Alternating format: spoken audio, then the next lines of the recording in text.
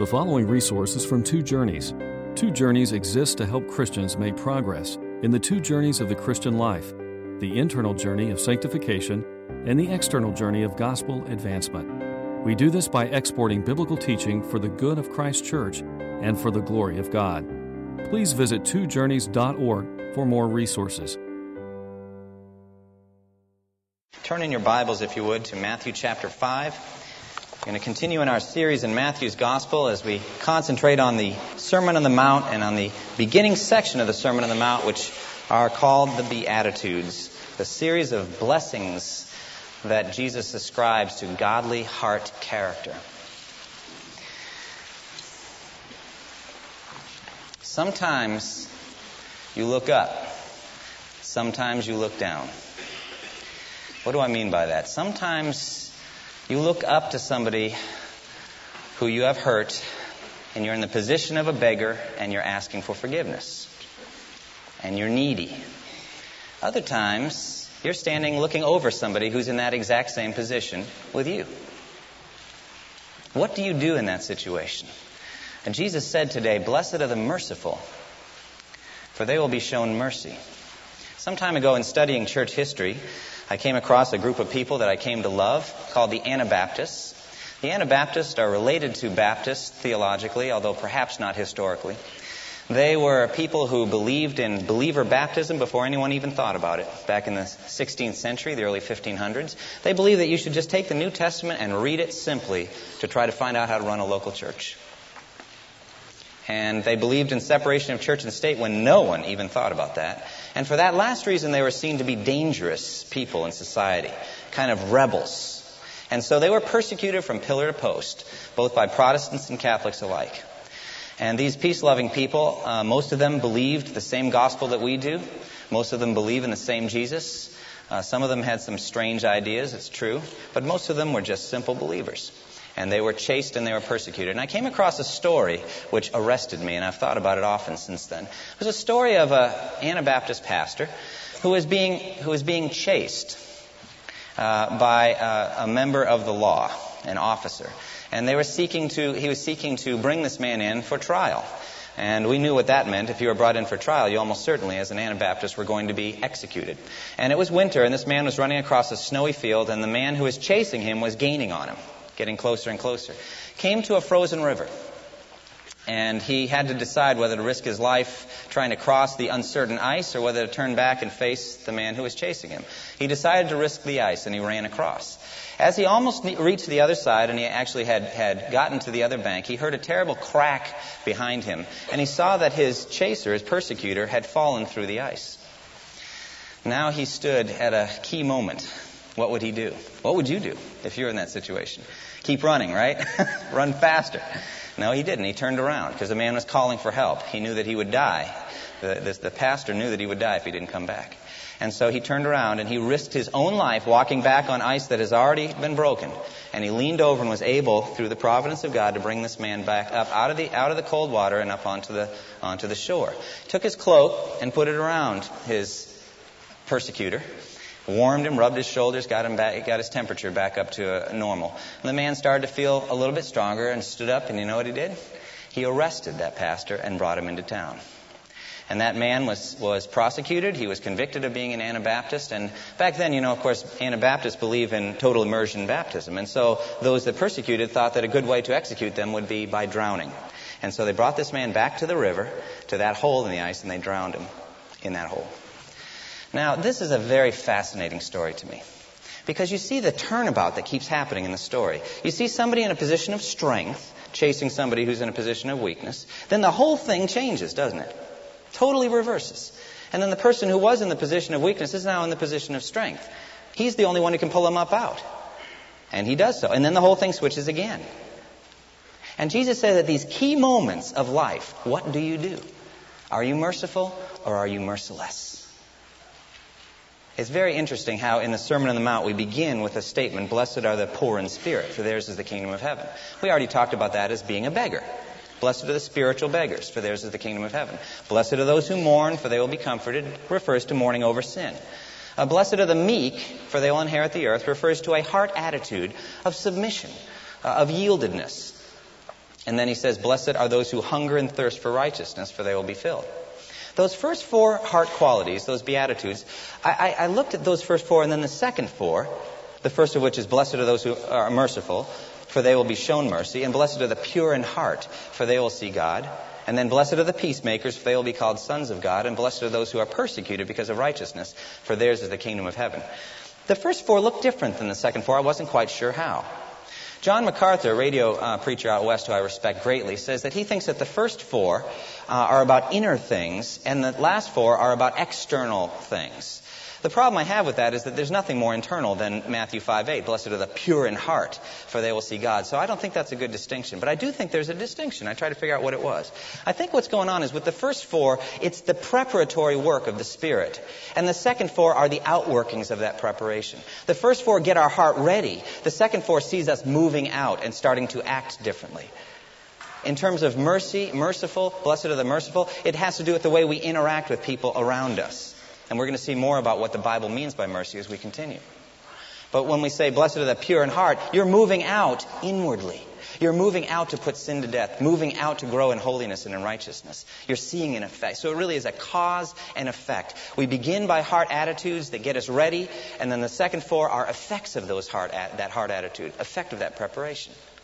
Well, let's zero in now on what it says. Blessed are the merciful, for they will be shown mercy. Now, Jesus' world was not unlike our own in terms of mercy. Jesus' world was absolutely not characterized by mercy. Actually, Jesus' world could be considered to be unmerciful. Look at the Romans, for example. Have you ever seen a movie which showed gladiator fights in the Colosseum? I've seen a couple of them. We all know you get that image of the hand-to-hand combat between the two. And at one point, one of them would gain the advantage of the other, and he'd be lying flat, prostrate. And the other would put his foot on his chest and put the sword down at the nape of his neck. And where would he look? He'd look up at the emperor.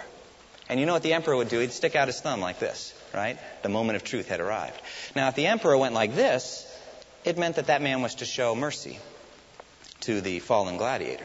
He was not to kill him. And if his thumb went down, he was to kill him. He was to pursue and finish it off. He was to kill him. Now, the crowd around the emperor was crying for blood. They wanted one thing and one thing only. And if the emperor's hand and thumb ever went up, they would boo and hiss. Although not too loud, okay, lest they might feel the emperor's wrath. But they wanted blood. And if the thumb went down, they would cheer with the crazy ferocity of wolves who smelled a little bit of blood. Jesus' age was an unmerciful age, and the Romans were unmerciful people. Actually, one of their philosophers, Seneca, said that mercy is a cancer of the soul. Now, you can see that the Romans had to take that attitude because they dominated the world. If they had had this kind of compassion and mercy, they would not have been world dominators, would they? And so you can see that this lines up with the way the Romans behaved. But it wasn't just the Romans. Look at the Jewish religious leaders. Would you say they were characterized by mercy? By no means. When someone was weak before them, they pointed the finger and accused them of sin. And time again, Jesus had conflicts with the Pharisees over this very issue of mercy. So Jesus' world, not unlike our own, is an age of unmercifulness. We also, here in America, I think we have tendencies in the same direction. People cheer at movies when somebody coldly blows someone else away for revenge's sake. That's total unmercy, isn't it? It's that coldness of heart. And the popular people, non-Christian people, kind of thrive on that kind of revenge motive. It's kind of exciting, isn't it? It gets the blood moving. But remember I said that the Beatitudes are really the cutting edge which separates Christians from non-Christians. If you look at this series of character traits here at the beginning of the Sermon on the Mount, you are not going to see anything which a non-Christian person will naturally exemplify. All of these attributes will come in only by the working of the Holy Spirit. And they all fit beautifully together in the heart of a Christian, but they have no place in the heart of a non-Christian. A Christian does not aspire to these things, cannot understand them. They are foolishness to him. But to a Christian, we look at this list and say, this is what I want to be. I want to be a spiritual beggar. I want to mourn over my sin. I yearn to be meek. I hunger and thirst for righteousness. I want to be merciful. Oh, how I want purity of heart. You see, these are characteristics that a Christian wants, not a non-Christian. And so it shouldn't surprise us that this separates us from the world, this attitude and this concept of mercy. Now, mercy comes right to the heart of God, doesn't it? The heart of God is mercy. The heart of what He has done in the law and the prophets and the Old Covenant was mercy. The whole system was set up to demonstrate God's mercy. Well, let's try to understand how that works. Mercy functions at least in terms of when I'm speaking of the mercy of God, it functions in a context of sin, doesn't it? It functions in a context when one person knows that there's nothing they can say. They have done wrong. I want you to do something. Think about yourself. Maybe you close your eyes, or if you can imagine with your eyes open, go ahead and do that. Imagine yourself standing before the judgment seat of God on Judgment Day. And imagine all of the holy angels and the books there. It's Judgment Day. And imagine clenching up your fist and stomping your foot and saying to God, give me only what I truly deserve. I don't want anything but what I truly deserve, God. Just give me justice. That's what I want. Is that what you want? On Judgment Day, is that what you want? No, you want mercy. You don't want justice. Now, God will be just. He is a just God. But you are yearning for mercy. And mercy cannot be demanded, can it? It can only be begged for. Do you see how this fits beautifully with blessed are the poor in spirit, for theirs is the kingdom? You cannot demand mercy. You only beg for it. And God grants it freely as a gift. It's not a wage. It's not something we deserve. It's just something He gives. And so mercy functions in the context of sin and weakness. But it's important for you to understand how close to the heart of God mercy is. There was an interaction that Moses had in the tent of meeting with God. And he wanted to have fellowship with God, and he wanted to see God. And that wasn't permitted. He was not allowed to see God because no one could see His face and live. I'll get to that in a minute when I talk about the next beatitude. But Moses could not see the face of God. But God said, I will come down and I will pronounce my name to you. I will speak my name into your ears. Oh, wouldn't you have loved to have been there? Wouldn't you love to have God come before you and pronounce His name into your ears? Oh, what a moment that must have been for Moses. And it says that the Lord came down in a cloud and stood there with Moses and proclaimed His name, the Lord. And He passed in front of Moses, proclaiming, the Lord, the compassionate and gracious God, slow to anger, abounding in love and faithfulness, maintaining love to thousands and forgiving wickedness, rebellion, and sin. If you sum up all of that, you get mercy. God loves us in a way that He does not treat us as our sins deserve. Isn't that what mercy is all about? To not treat one as their sins deserve? And that's what God does. He does not treat us as our sins deserve. This morning you got up and you were under the blessing of a promise that had been made, a statement about God. In Lamentations chapter 3, it says that the mercies of God are new every morning, for His compassions never fail. Great is Thy faithfulness. Every day we see that. We see the sun come up. And we enjoy the fellowship of one another. We eat food. We wear clothes. We are under the mercy of God. We as Christians are in a deeper level. We have had all of our sins forgiven through the blood of Jesus Christ. We live in the land of the mercy of God. But you know, it wasn't until Jesus came to earth that mercy became incarnate. That mercy took on a body. Jesus was mercy incarnate. Just think about it. Jesus' miracles were merciful, weren't they? Look at his miracles. If you were to look over it, turn if you will, over to Matthew chapter 9, verse 27. Just a few pages, maybe one or two pages over.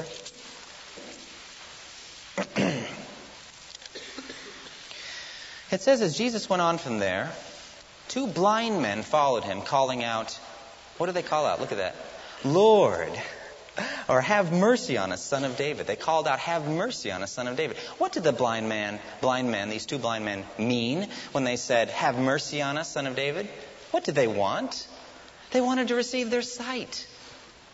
And so a restoration of sight was mercy from Jesus to the blind people. If you were to turn over, you don't have to do it, but if you were to turn over to Matthew 15:22, you'd see the same thing. A Canaanite woman comes to Him crying out, and she says the same thing. Lord, Son of David, have mercy on me. My daughter is suffering terribly from demon possession. So what would mercy be from Jesus to this woman or to the daughter? That the demon would be cast out. So we're getting a kind of a broader understanding of mercy here. The same thing over in Matthew 17. Turn over Matthew 17:14. It says, when they came to the crowd, a man approached Jesus and knelt before Him. Lord, have mercy on my son, he says. He has seizures and is suffering terribly. He often falls into the fire or into the water.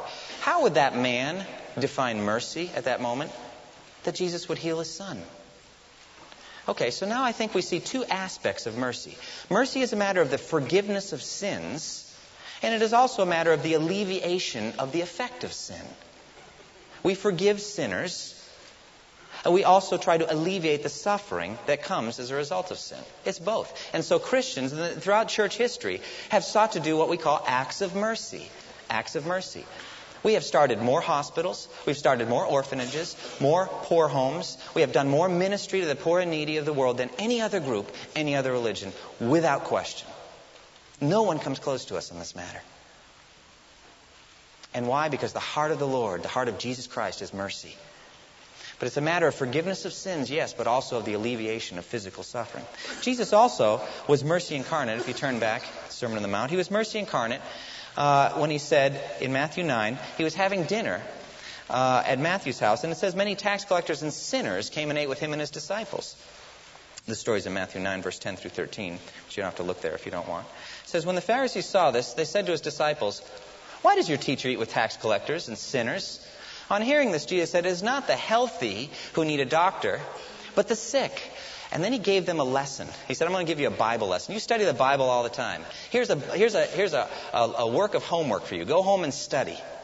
Go and learn what this means. I desire mercy, not sacrifice. For I have not come to call the righteous, but sinners." So here Jesus comes into conflict with the Pharisees on this very issue of mercy, and he gives them a Bible study. He said, "Go home and learn what this means. I desire mercy, not sacrifice." Well, what does that mean? First of all, it's an Old Testament quotation from one of the prophets. And Jesus, when he's quoting it, he's saying that the heart of the entire sacrificial system, of all the laws you seek to follow, is the mercy of God to sinners. The commitment of God to not treat sinners as they truly deserve. And you Pharisees, with your meticulous law keeping, with your finger point and all that, you've missed the whole point of all the law. Go and learn what this means. I desire mercy, not sacrifice. Later in Matthew 12, verse 7, it was uncovered that they hadn't done their homework. Now, when you go to Sunday school and you're given an assignment, when you come the next week, did you do it? Well, Jesus uncovered their lack of preparation. Because they came and they accused the disciples in Matthew 12 of doing work on the Sabbath. They were just picking some grain and eating it. And this meticulous little law, no work on the Sabbath, they were hot on that one. And Jesus said, if you had done what I told you to do and learned what these words mean, I desire mercy, not sacrifice, you would not have condemned the innocent. So Jesus, the heart of Jesus' teaching was the mercy of God. Merciful precepts, that was Jesus. Learn what this means, I desire mercy, not sacrifice. But the absolute center and core of Jesus' mercy was demonstrated when he died on the cross for sin. Jesus went up on the cross, was nailed to the cross for many reasons. It fulfilled many aspects of the righteousness and the perfection of God. Many aspects, not just one. But one of the things that was fulfilled and demonstrated there was the mercy of God. Jesus died for mercy, so that we would not have to suffer the wrath of God, the eternal condemnation which righteously comes to all sinners, eternal separation and suffering in hell, which we truly deserve for our sin. If you were to stomp your feet on Judgment Day and say, "Give me what I truly deserve," and God granted your wish, you would get eternal condemnation in hell. Jesus came to take that punishment on himself so that we might have eternal life. And so Titus 3 verse 5 says, when the kindness and love of God our Savior appeared, he saved us. Not because of righteous things we have done, but because of his what? His mercy. His mercy. And so Jesus was and is mercy incarnate. Now, mercy fits together with some other aspects, other beautiful attributes of the heart of God in ways that's hard to understand. For example, what is the relationship between grace and mercy? We know that Paul in Thessalonians says, grace, mercy, and peace from God our Father and the Lord Jesus Christ. So there's a strong connection between grace and mercy. But I look at it this way. Grace is a loving response when the opposite is deserved. Grace is a loving response when we deserve condemnation. But mercy is a loving response which is evoked by the piteous capability or the piteous situation of the person asking for it. You look at the person and you see them in a piteous state and you have compassion on them. And so Jesus' compassion and his love is connected to his mercy. And so it is with us as well. So what is that? How does this affect our lives? What effect does this have? It has a significant effect. Jesus says, blessed are the merciful, for they, and in the Greek it stresses, they and they only will receive mercy. Only the merciful will be shown mercy on Judgment Day. So look at your life. Would you say you're characterized by mercy? When someone comes to you for forgiveness, are you cold-hearted toward them and make them suffer? Do you leave them twisting in the breeze? Or do you, from the heart, readily, quickly forgive? Which?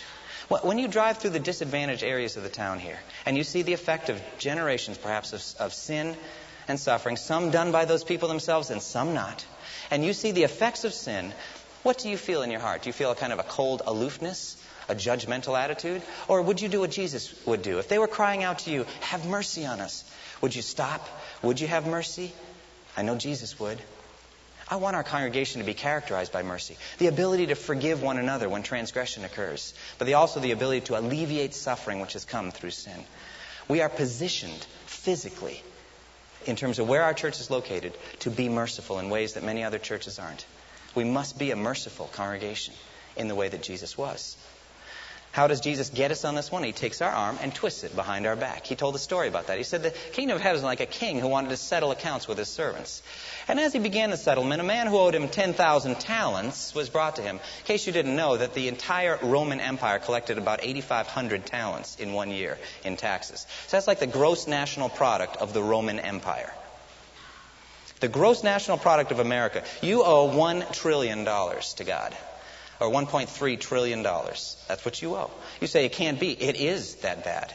That's the holiness of God, and that's the sinfulness of our human heart. It is that bad. But anyway, the story went on.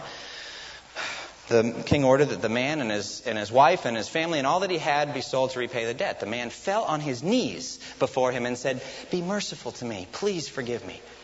Well, in compassion, the king had mercy on him and canceled all that debt.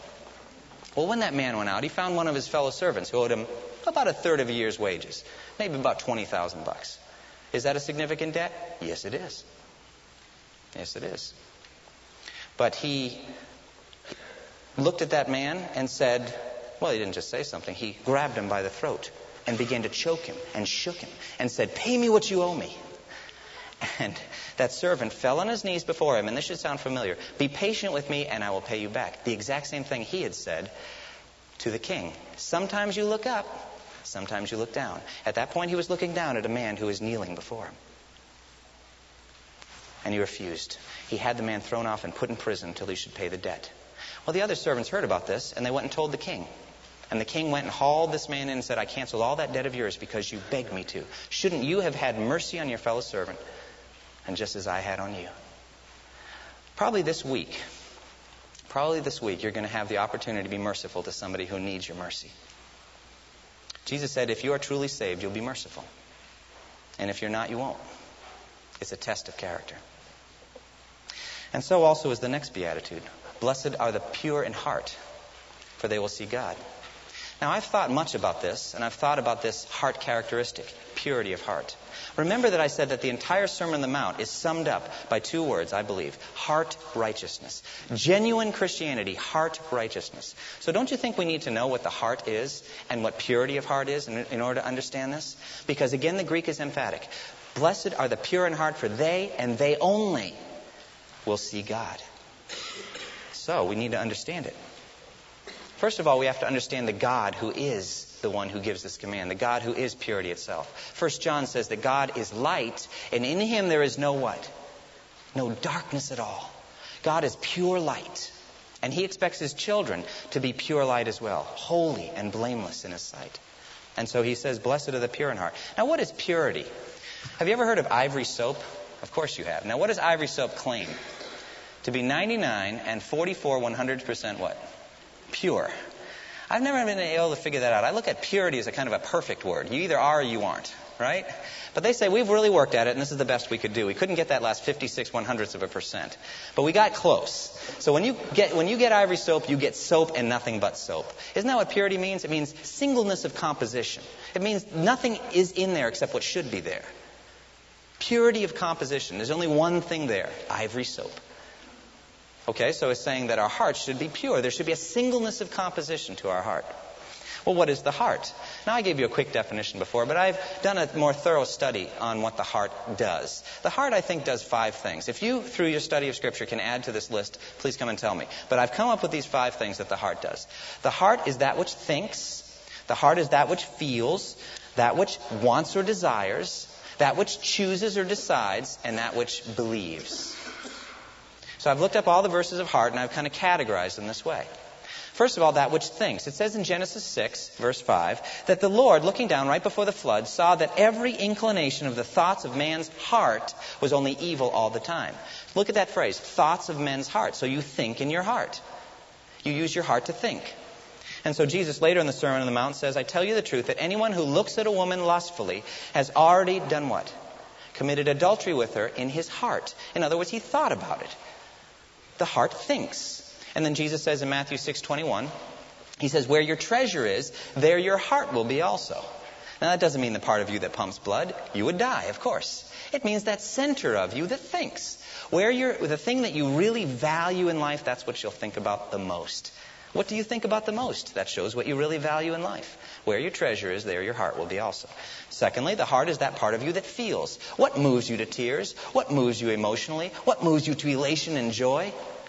Something, I hope, other than the success of your athletic team. You know, what moves you to joy? What moves you to sorrow? What moves you emotionally? The heart has emotion. Paul says negatively in Romans 9:2, talking about the fact that the Israelites were not being saved. They were not responding to Christ. He says, I have great sorrow and unceasing anguish where? In my heart. It's the part of you that feels. All right. Thirdly, it's the part of you that desires or wants. It's the part of you that attaches a yearning after something. It's part of you that covets, let's say. It says in Proverbs 6:25 negatively, talking to a young man in relation to a prostitute or to an adulteress, it says, do not lust in your heart after her beauty or let her captivate you with her eyes. So it's the part of you that wants something or that desires. It's the part of you also that chooses or decides. Hebrews 3:8 says, if today you hear his voice, do not harden your heart as they did in the rebellion. Well, what does it mean to harden your heart? It means to affect your will so that you choose the opposite of what God is leading you to. It affects the choice, the part of you that chooses. And then finally, the heart is the part that believes. It says in Romans 10:9, if you confess with your mouth Jesus is Lord and believe where? In your heart that God raised him from the dead, you will be saved. So the heart believes. Can you think of anything else the heart does? Did I miss anything? If you can think of anything, come and tell me. We'll go with those 5 right now. So let's bring that back to purity of heart. What that means is the part of you that thinks, the part of you that feels, the part of you that wants, the part of you that decides, the part of you that believes should be single in composition. It should be pure and free from all unrighteousness. It should be holy. And if it's not, you won't see God. Blessed are the pure in heart, for they and they alone will see God. Now, the thing that's shocking about all this is the very idea that the human heart can be pure. I mean, isn't that shocking? Isn't that really remarkable that the human heart can be pure? If you don't think so, listen to these verses. This is what Jesus had to say about the human heart. In Matthew 15:19, it says that out of the heart come evil thoughts, murder, adultery, sexual immorality, theft, false testimony, slander. These are what make a man unclean. But eating with unwashed hands doesn't make him unclean. The heart defiles you. It's like a pump of cesspool. It just flows out and defiles who you are. That's the natural human heart. Jeremiah adds his testimony to this in Jeremiah 17:9. It says, the heart is deceitful above all things and beyond cure. Who can understand it? Well, there's one who can understand it. God says so. He says, I, the Lord, search the heart. I examine the mind, and I reward a man according to his conduct. God understands the heart. He searches the heart. He knows it. But he says your natural heart is deceptive and wicked and tricky. And you can fool yourself about whether you're in a right relationship with God or any one of a number of things. That's the natural human heart. What's incredible here is that the human heart can actually be pure. Is it even possible that the human heart can be pure? And that's the beauty of the blood of Christ. For there's going to come a day when the contents of your heart will be opened up and revealed. It's called Judgment Day. I'll listen to a description of it. Daniel 7:9 and 10. As I looked, the thrones were set in place, and the Ancient of Days took his seat. His clothing was as white as snow. The hair of his head was white like wool. His throne was flaming with fire, and its wheels were all ablaze. A river of fire was flowing, coming out before him. Thousands upon thousands attended him. 10,000 times 10,000 stood before him. The court was seated, and the books were opened. Oh, what a day. What a day. Now, what's in those books? The content of our hearts. The content of our hearts is in the books. Well, what do the books say? Jesus said in Matthew 12:36, I tell you the truth, you'll have to give an account on Judgment Day for every careless word you have spoken. Every careless word and every careless thought as well. The contents of the heart will be open and exposed on that day. Hebrews 4:13 says, nothing in all creation is hidden from God's sight. Everything is uncovered and laid bare before the eyes of him to whom we must give an account. And 1 Thessalonians 4:5 says, the Lord will bring to light what is hidden in darkness and will expose the motives of men's hearts. At that time, each will receive his praise from God. So the point is that God will, on Judgment Day, expose our hearts. What can purify our hearts? What can make me clean? What can wash away my sin? Nothing but the blood of Jesus Christ. Jesus' blood was shed to purify you from all sin so that you can stand before God holy and blameless in his sight. Holy and blameless in his sight. Now let me ask you a question. Do some self-diagnosis. Is your heart pure? What does your mind think about when it slips into neutral? If I were to have a screen come down here and we were to put up on the screen the thoughts of your life of the last 24 hours, what would we see? Ooh, can you imagine? Well, that's what Judgment Day is all about, isn't it? Just 24 hours. Imagine 75 years or 90 years of that. But what's your mind's natural state? What do you naturally think about? What naturally excites you? Or what kind of affections do you have? What kinds of things do you choose? What do you want? Or what do you believe? Search your heart. I would, if I were you, I'd invite the Holy Spirit to come alongside and search your heart. Let him show it to you. I think that without purity of heart, we are not what we seem to be. Isn't that true? We present ourselves one way, but we really are something else. What do you call somebody who consistently present themselves one way, but inside they're totally different? A hypocrite, that's right. A whitewashed tomb, beautiful on the outside, full of dead men's bones and everything unclean on the inside. Now what happens to hypocrites on Judgment Day? They get exposed. Not everyone who says to me, Lord, Lord, will enter the kingdom of heaven, but only those who do the will of my Father in heaven. Don't be deceived. Search your heart and see if you're truly in the faith. That's what Jesus is charging us to do. Ongoing purification of the heart is absolutely essential. Now, God says total purity of heart is essential for going to heaven. He says it in Psalm 24:3. Who may ascend the hill of the Lord? Who may stand in his holy place? He who has clean hands and a pure heart. But if you search inward and you say, my heart isn't clean, it's not pure, then you know that only the blood of Jesus Christ can cleanse you from sin. Do you believe in Jesus? And have you taken the application of the blood of Christ through faith? It's the only thing in the world that can cleanse impurity of heart. But then what happens after that? You say, well, I came to faith in Christ. I believe. Well, I'm glad. I praise God for that. Well, what's happened since then?